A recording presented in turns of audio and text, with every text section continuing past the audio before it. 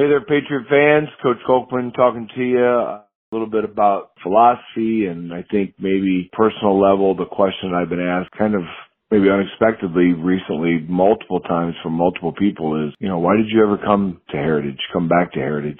I'll try and be as honest with you as I feel appropriate.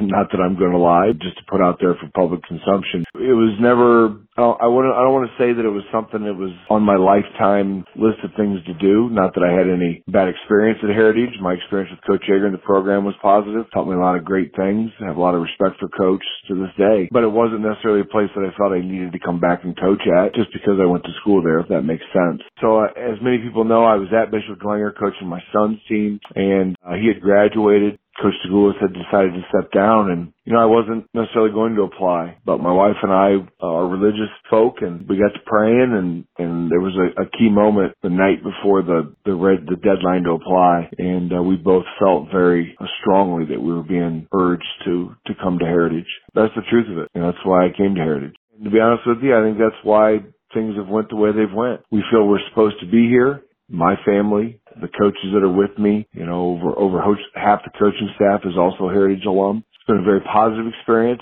not without its trials, obviously, as you've seen, and it's taken some time and some patience and a lot of work. It's been an awesome experience.